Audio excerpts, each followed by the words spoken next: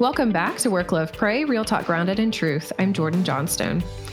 Your tribe, your group, your clique, your sounding board, your homies, whatever you call your community, it is an integral part of your life. And it's what makes you who you are. And when that community is not at 100%, you likely start to notice that you are not at 100%. And it's not a secret that Forward highly values community. I mean, we've built communities in cities across the country, and we're aiming to reach 10 million women by 2030. And in being so passionate about building communities, we're also acutely aware of how a fracture in a community can quickly, effectively, and sometimes permanently just bring it down. So, how do we build a healthy community that is in line with God's vision for his children? How do you bring back a community that's dealing with internal or even external issues that are tearing it apart? What should our goal be when we come together as a community of Christian women? Well, joining me today to answer all of those questions and more is Marian Medina, Forward's new Director of Programs. And prior to joining the Forward team, Marian served in pastoral ministry for 17 years at 3 local churches, including most recently Willow Creek Community Church. So during her church ministry, she incorporated her organizational development skills with her practical knowledge of effective discipleship to create growth strategies that focused on the equipping and mobilization of congregations on the mission of Jesus. She also directed vision and strategy for the Alpha Chicago board during her tenure as chairman of the board, and she partnered with Dr. Rick Richardson to develop and launch the nationwide Church Evangelism Institute, which is a ministry of the Billy Graham Center of Wheaton College. As a member of the Christ Together Midwest board, she provided guidance, training and strategy, and individual coaching for pastors and church leaders throughout the central United States. Marian and her husband Ray reside in Dallas now and have 2 adult children and 2 amazing grandchildren. So, Marian, thank you so much for being here today and being willing to tackle those questions. Thank you, Jordan. It's good to be here. Well, since you're new to the Forward team, I would love to start off by asking how you first connected with Forward. And could you share maybe some of the goals that you have for your new role with Forward? Because the Director of Programs is actually a new role on the team. Yeah, that's a great question.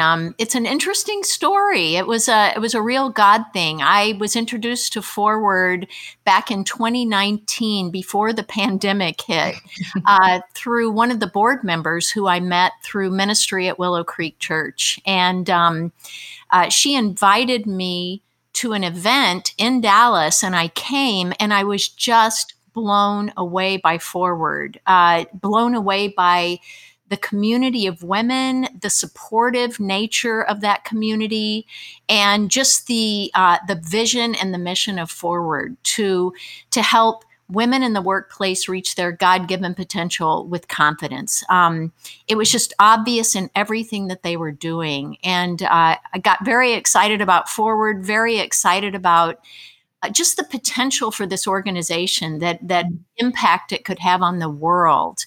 And then met a different board member who then became my mentor. And then when this position opened up, it just kind of made sense. My husband and I had already made the decision to move to Dallas. So Forward is mostly virtual, but a lot of the leadership actually lives in Dallas. So that was just part of the story. And I just felt like God was leading at every step of the way. Mm. Mm. And as far as goals for this position, another great question. We are just in this time of tremendous change at Forward, ending 10 years of ministry and starting 10 more. And I am just so excited to get all the programs kind of marching in this new direction. We're just looking at ways that we can exponentially increase the influence of Forward to empower women in the workplace and to change the world. So, it's just a little job. Just, a little side thing you got going on. Oh, man. Well, so for the month of October, we're discussing redefining community because let's face it, we've all had to do that over the last 18 months. So from your own experience and speaking to how our community groups have fared, because you are over them now, you're working with them, how do you think the experience of community has changed? Well, it's changed in many, many ways. But Mhm. before we even go there, I mean, let's talk about why we need community in the first place. Yeah.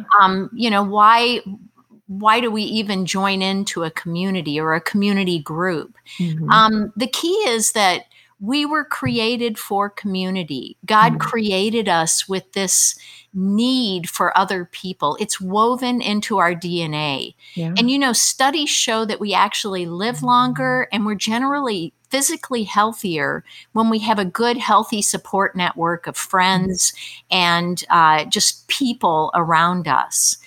I think if you look at the dictionary definition of a community, you'll find something that reads like a group of people living in the same place or having a particular characteristic in common, or a feeling of fellowship with others as a result of sharing common attitudes, interests, and goals. Mhm. And that could either lead us into healthy community, as you just said, where we have common purpose, where we're all trying to live out this mission of Jesus, Mhm. or it could lead us into unhealthy community, because if it left to our own devices, often we will just seek out people like us, people who Mhm. think the same way we think, who look the same way we look, who live in the same place we live in. And we can get into a situation where we're just reinforcing things that we already think and believe instead of being stretched and grown and shaped by our community. Yeah. We need healthy community that actually helps us grow as people. So let's talk about what role did God design for community? Because he obviously did. And so, how is community talked about in the Bible also?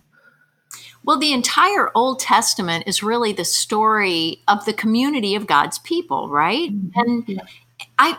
I think that that's a very interesting story, and certainly there's lots to learn from the Old Testament story.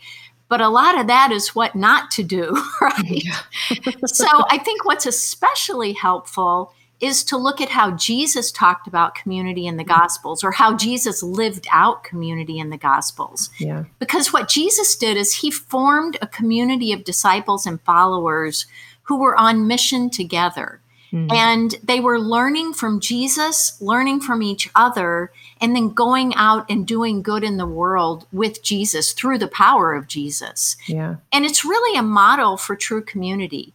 Mhm. True community, see, is built on a foundation of shalom. Mm. And that word needs some definition, because when you hear the word shalom, you may think peace. And certainly peace is part of it, but it's not just the absence of conflict. Mm. It's God's original dream for the world. It's what God envisioned for the world before human rebellion came into the picture and messed everything up. Yeah. So shalom is justice and equality for everyone. It's everyone sharing in the goodness of God and no one in need, Mm. relationally, economically, spiritually. And then it's everyone taking personal responsibility to live out Jesus' directives. The most important commandments: love Yeah. God, love others, and then the golden rule: do to others what you want them to do to you. Mm. And as followers of Jesus, we are actually Jesus agents to spread shalom to the world. Mm. Yeah. So we are on a mission of restoration. We are Mm. here to restore all things to the way God intended them to be. Mm. And we don't do this alone. Of course, we couldn't. So we do it in the power of the Holy Spirit. And we spread shalom wherever we are, to our little corner of the world. And then finally, we do this with humility, because we recognize that we are not God. And as a result, we don't have all the answers. So Yeah. we need to learn to listen. We listen to God through scripture and prayer and the Holy Spirit. And then we need to learn to listen to each other, because God speaks to us through other people. Mm. Listening is like key to community. I Yeah. mean, just look at the rest of the Bible, the epistles, right? Mhm.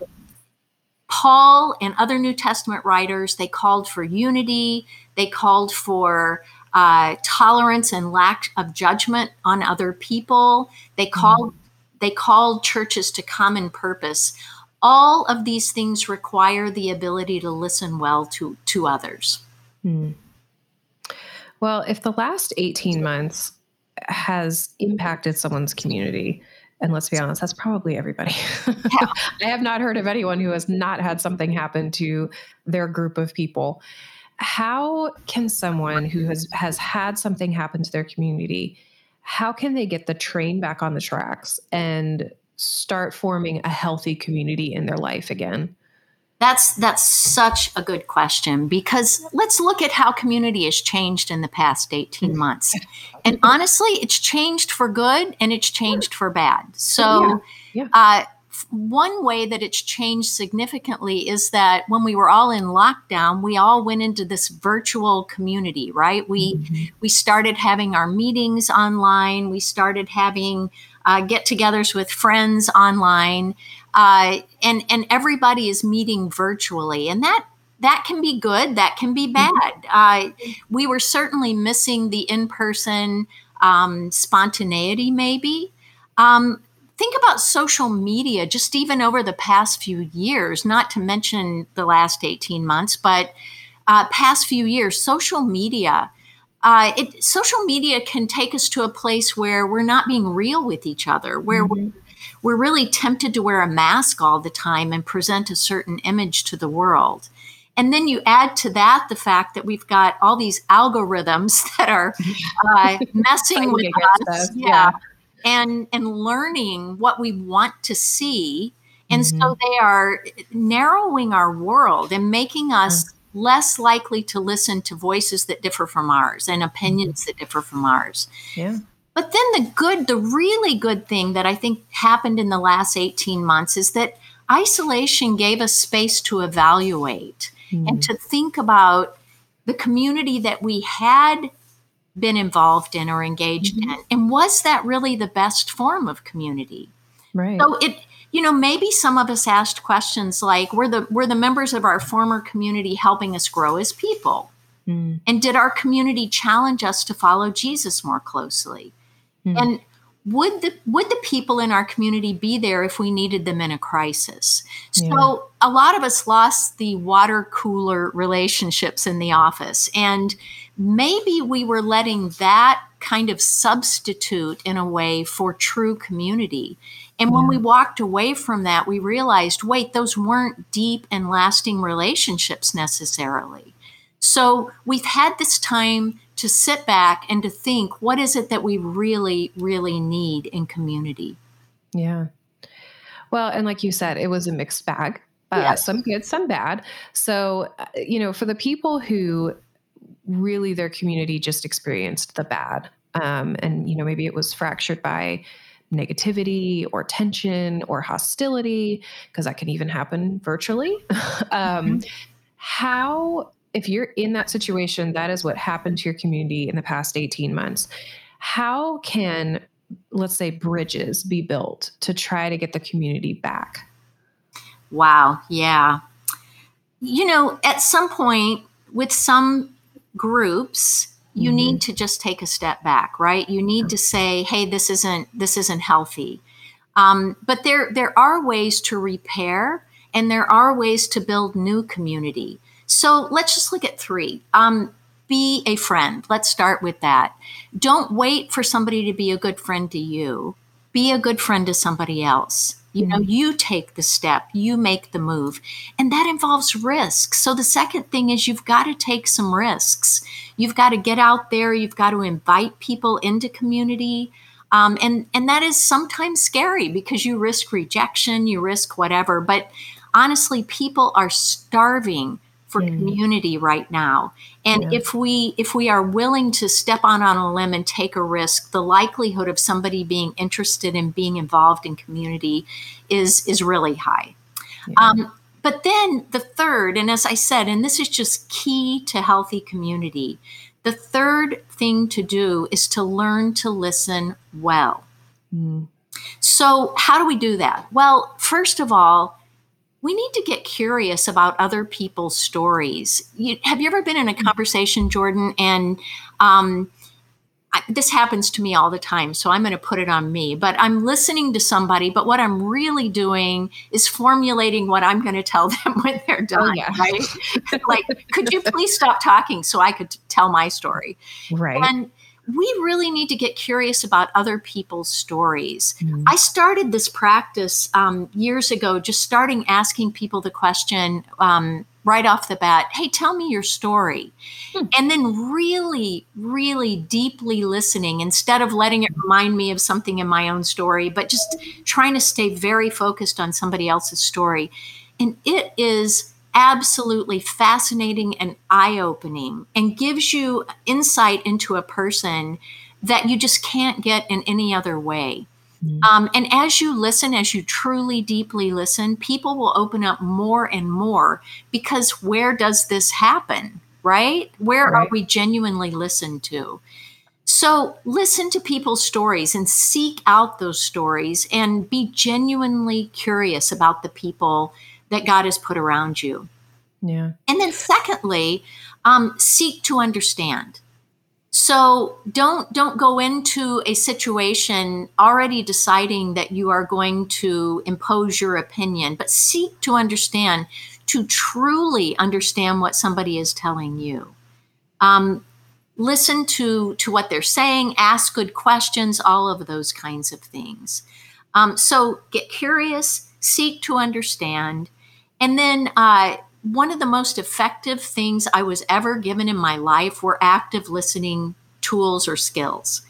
And really, when you use active listening skills with people, it's a game changer. It will really just turn things around in a conversation. It'll turn things around in a group.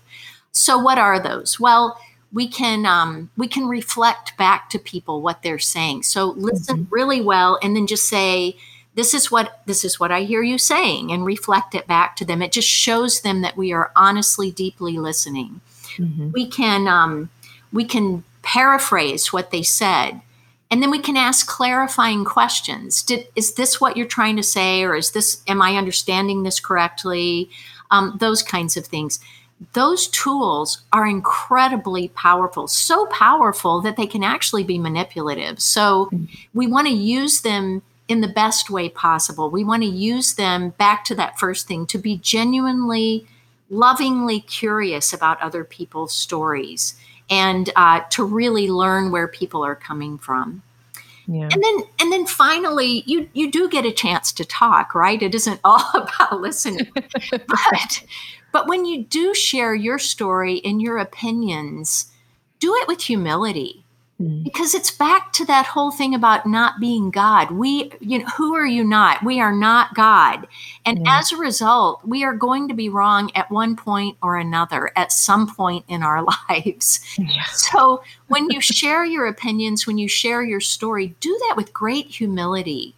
And, well, this is what I believe. This is what I think. That's what I always try to start my opinions with, because it just softens the conversation and leads to more communication. Yeah. I mean, I do that with emails. If I'm presenting a new idea or something like that, I mean, I am always very mindful to put it on me, basically. So I certainly use that.